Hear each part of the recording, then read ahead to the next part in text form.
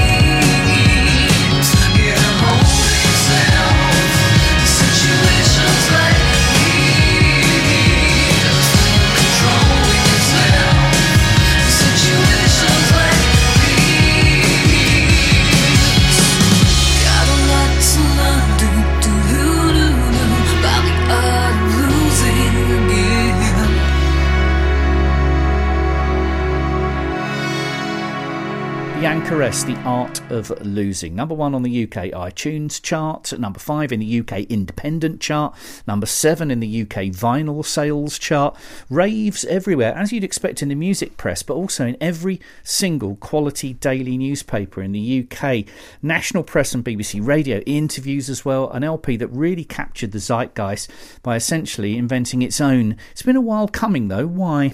Yeah, it's been a gift in a way, though it's been frustrating at times.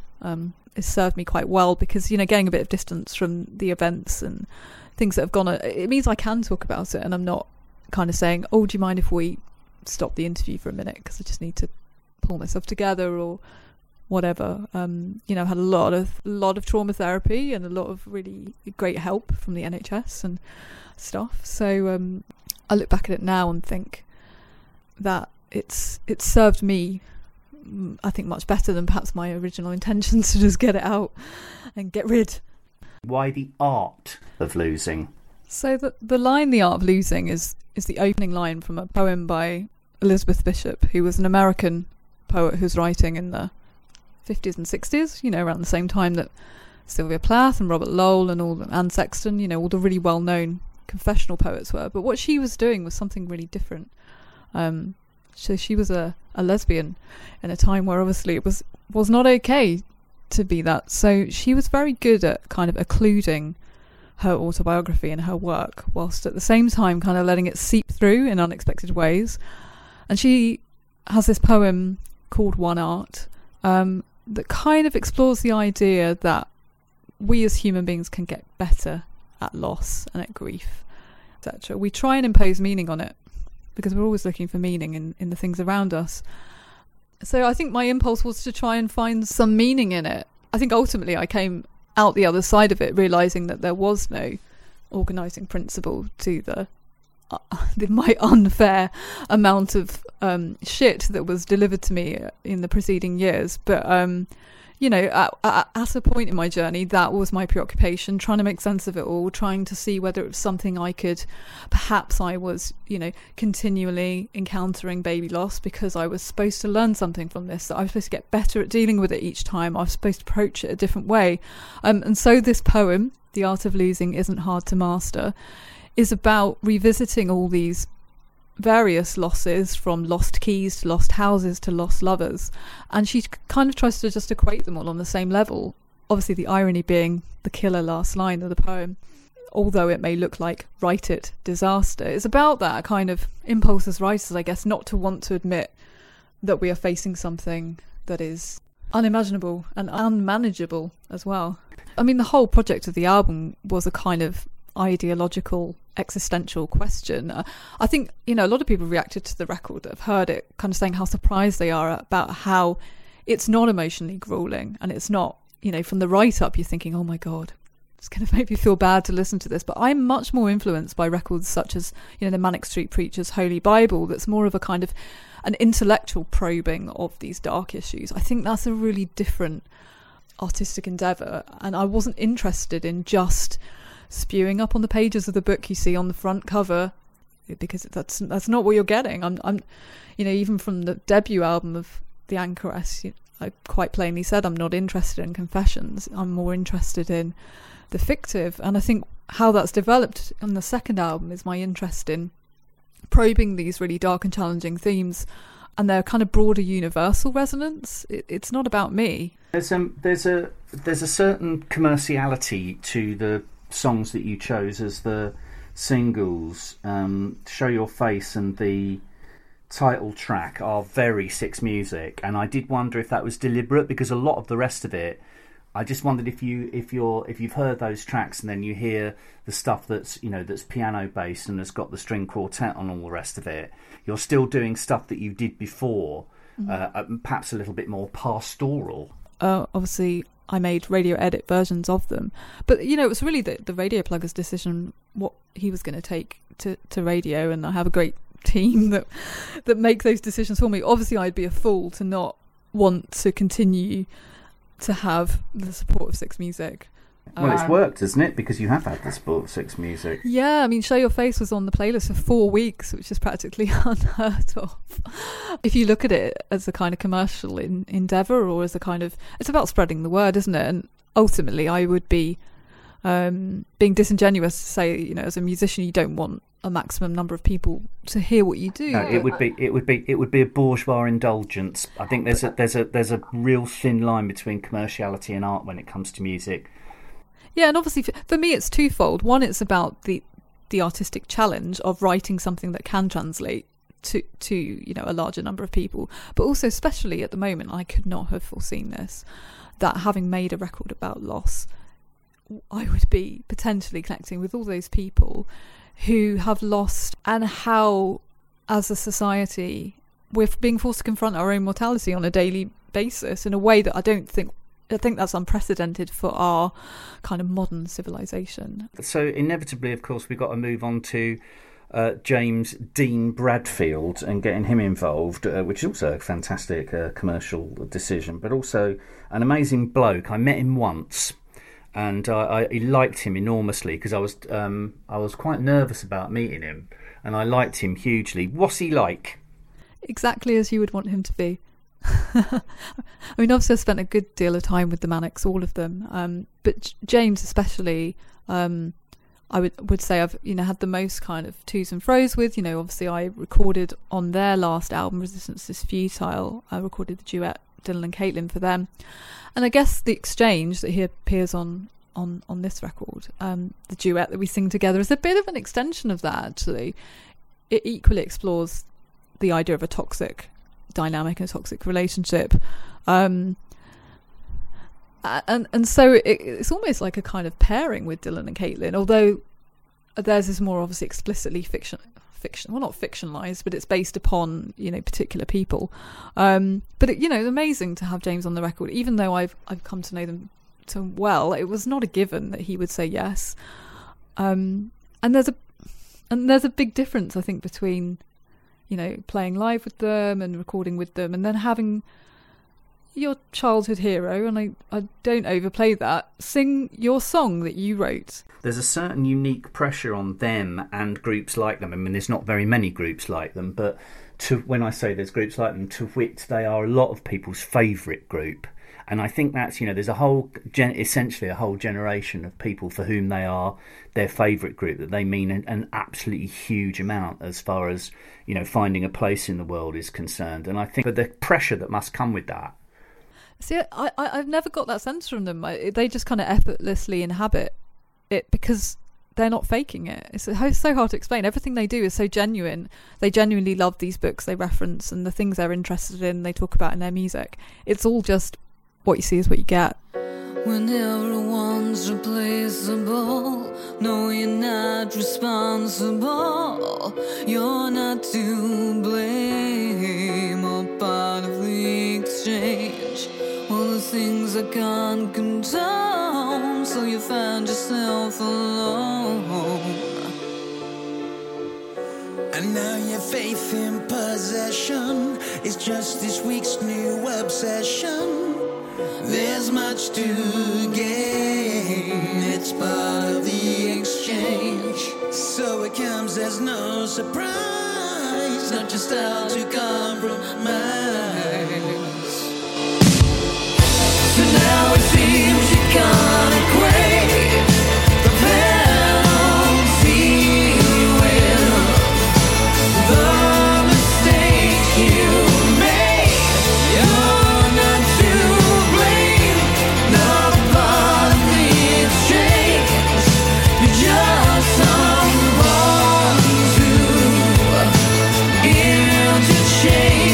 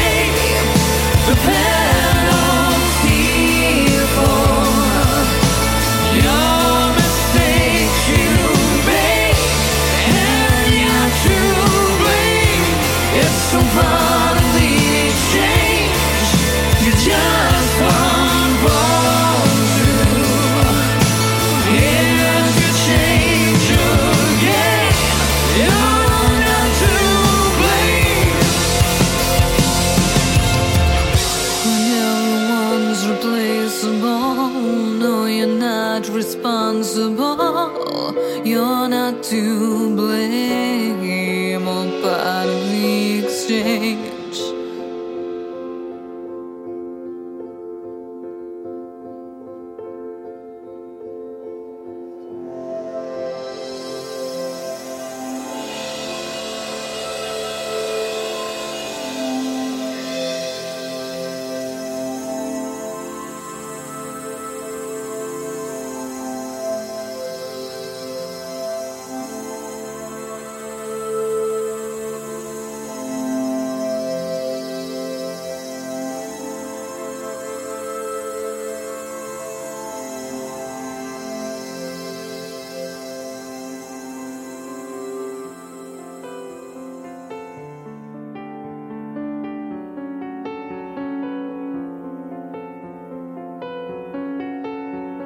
I have actually finally made an album that makes sense to come out on Kscope. I think a lot of people were quite surprised that Confessions of a Romance Novelist found its home there.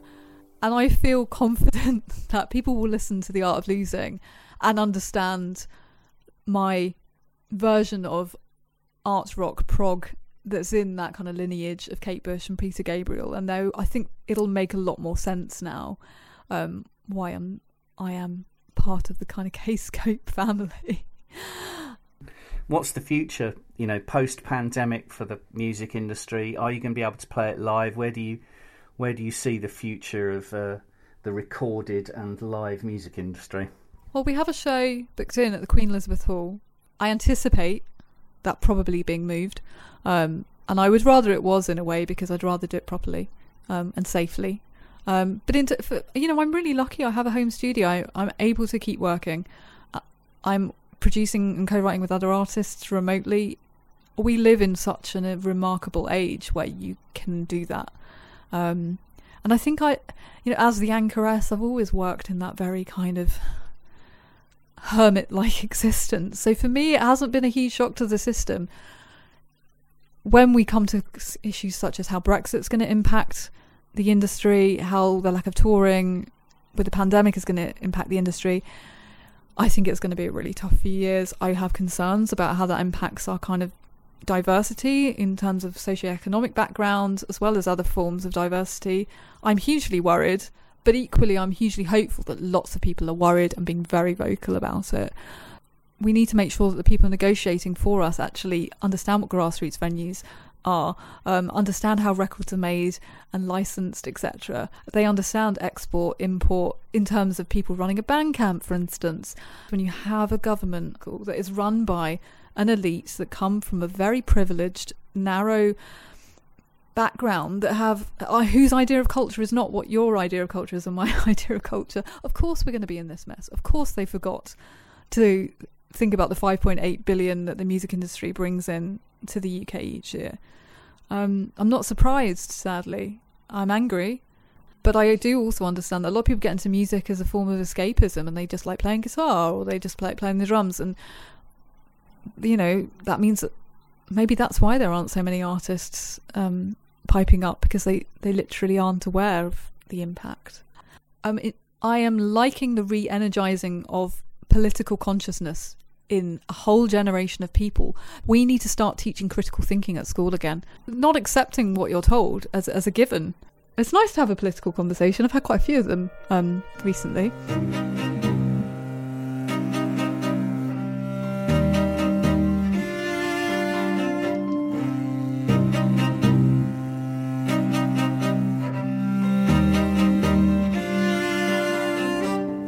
And in my mouth a silver web, I breathe, unravel now, and still I dream.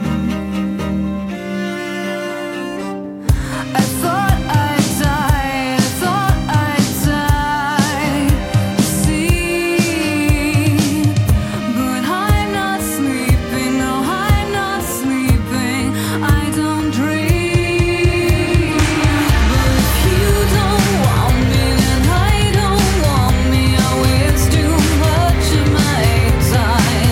I'm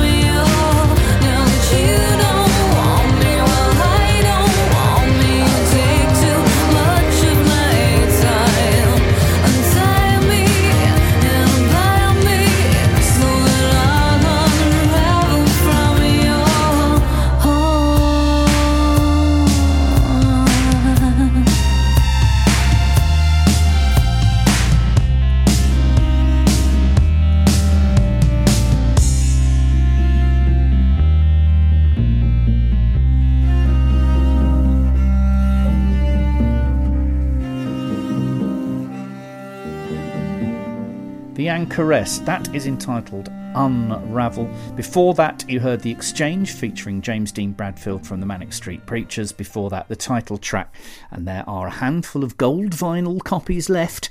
My thanks to Catherine Ann Davis. Gazpacho, the brand new video for Clockwork, is up now, produced and animated by the brilliant Miles Scarrin of Crystal Spotlight. She died the day of Memorial while the train would depart, close to midnight, lonely passenger. The clockwork uranium factories and the time held burn the night away. And now she is ready to come back again.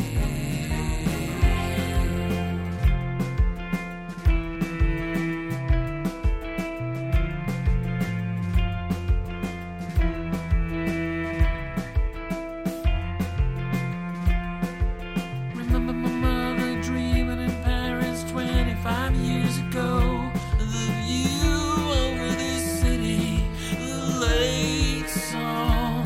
She fell asleep in the chair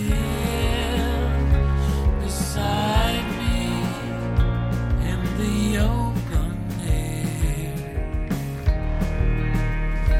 The game had started, but the radio was dead.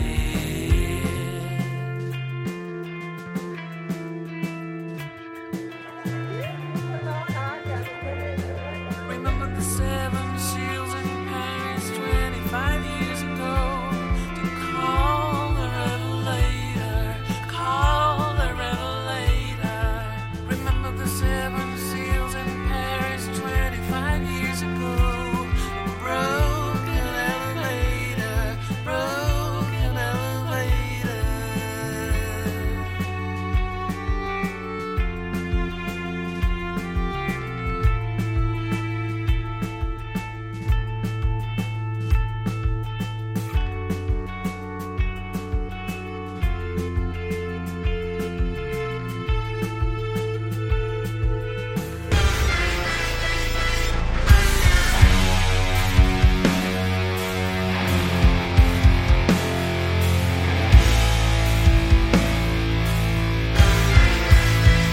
Sleeping all night, sleep in the blue, sleep all time.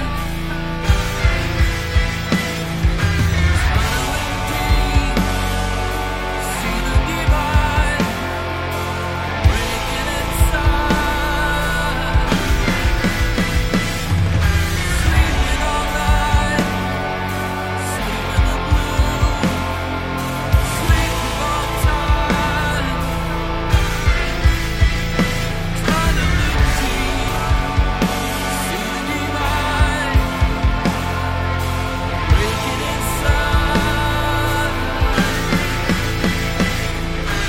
Sleep all time.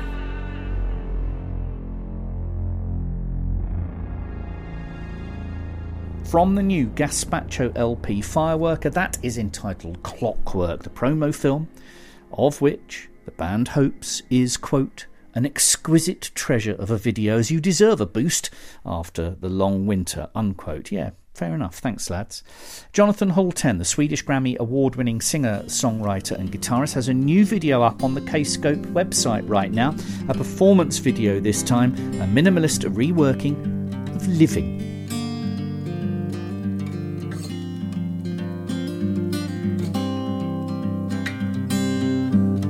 In quiet suspension, I'm spending my days like a bird in a cage, waiting to break out.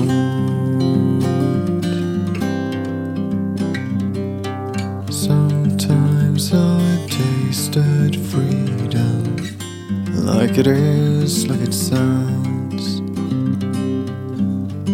And in those special moments I find all that I want.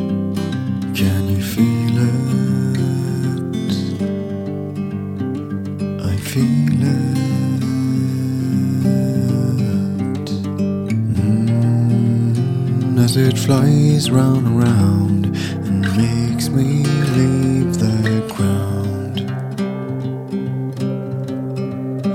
I am living in quiet suspension. I am spending my days in the name of a dream. I lock myself away. Sometimes I've tasted madness, like it is, like it sounds. And in those frightening moments I find all that I need. Can you feel it? I feel it.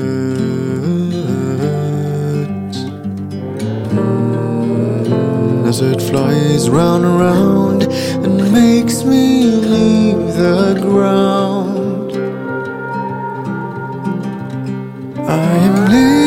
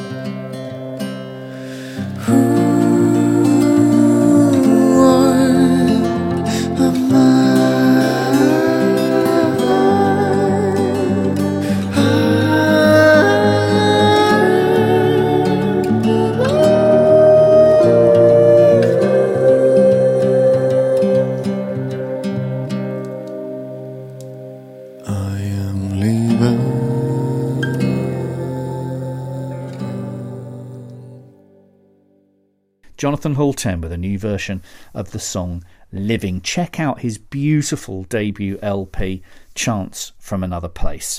Now, you may have seen on Daniel Tompkins' socials that there's going to be a new album from the award-winning quartet White Moth, a Black, a Butterfly in May. The lineup of Daniel Tompkins of Tesseract, his neighbour Jordan Bethany also on vocals, Keshav Dar of Sky Harbour on guitars, Randy Slaw, the orchestrator, who's worked with Periphery, Devin Townsend, Tesseract and so forth. Here is a 90-second teaser.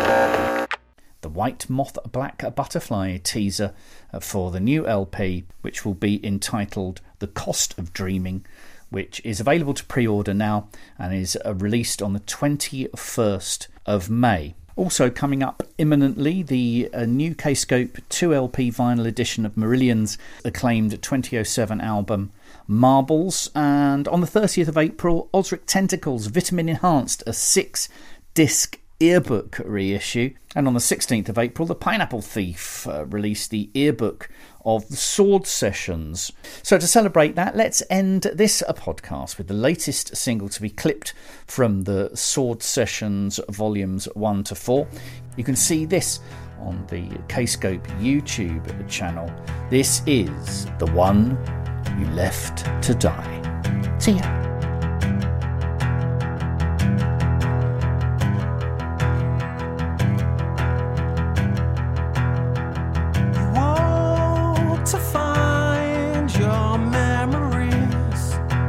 Lion skull on the blood-soaked floor.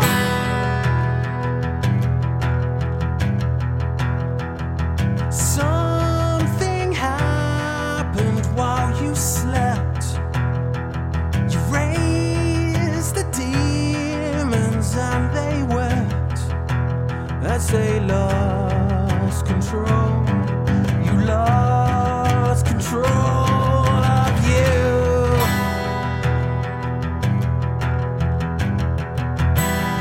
You woke to find it desolate. You woke to find it desolate. So you searched for your entire life. You prayed to see the one you loved returning, the one you left to die. You'll never stop. You're searching for the one you left to die.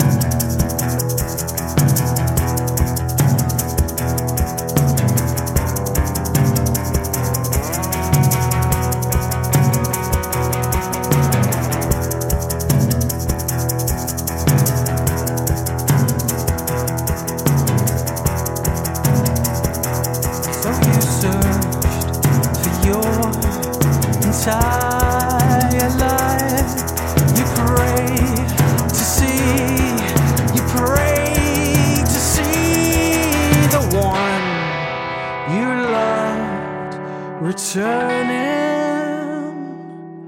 the one you left to die. You'll never stop. You're searching for the one you left to die.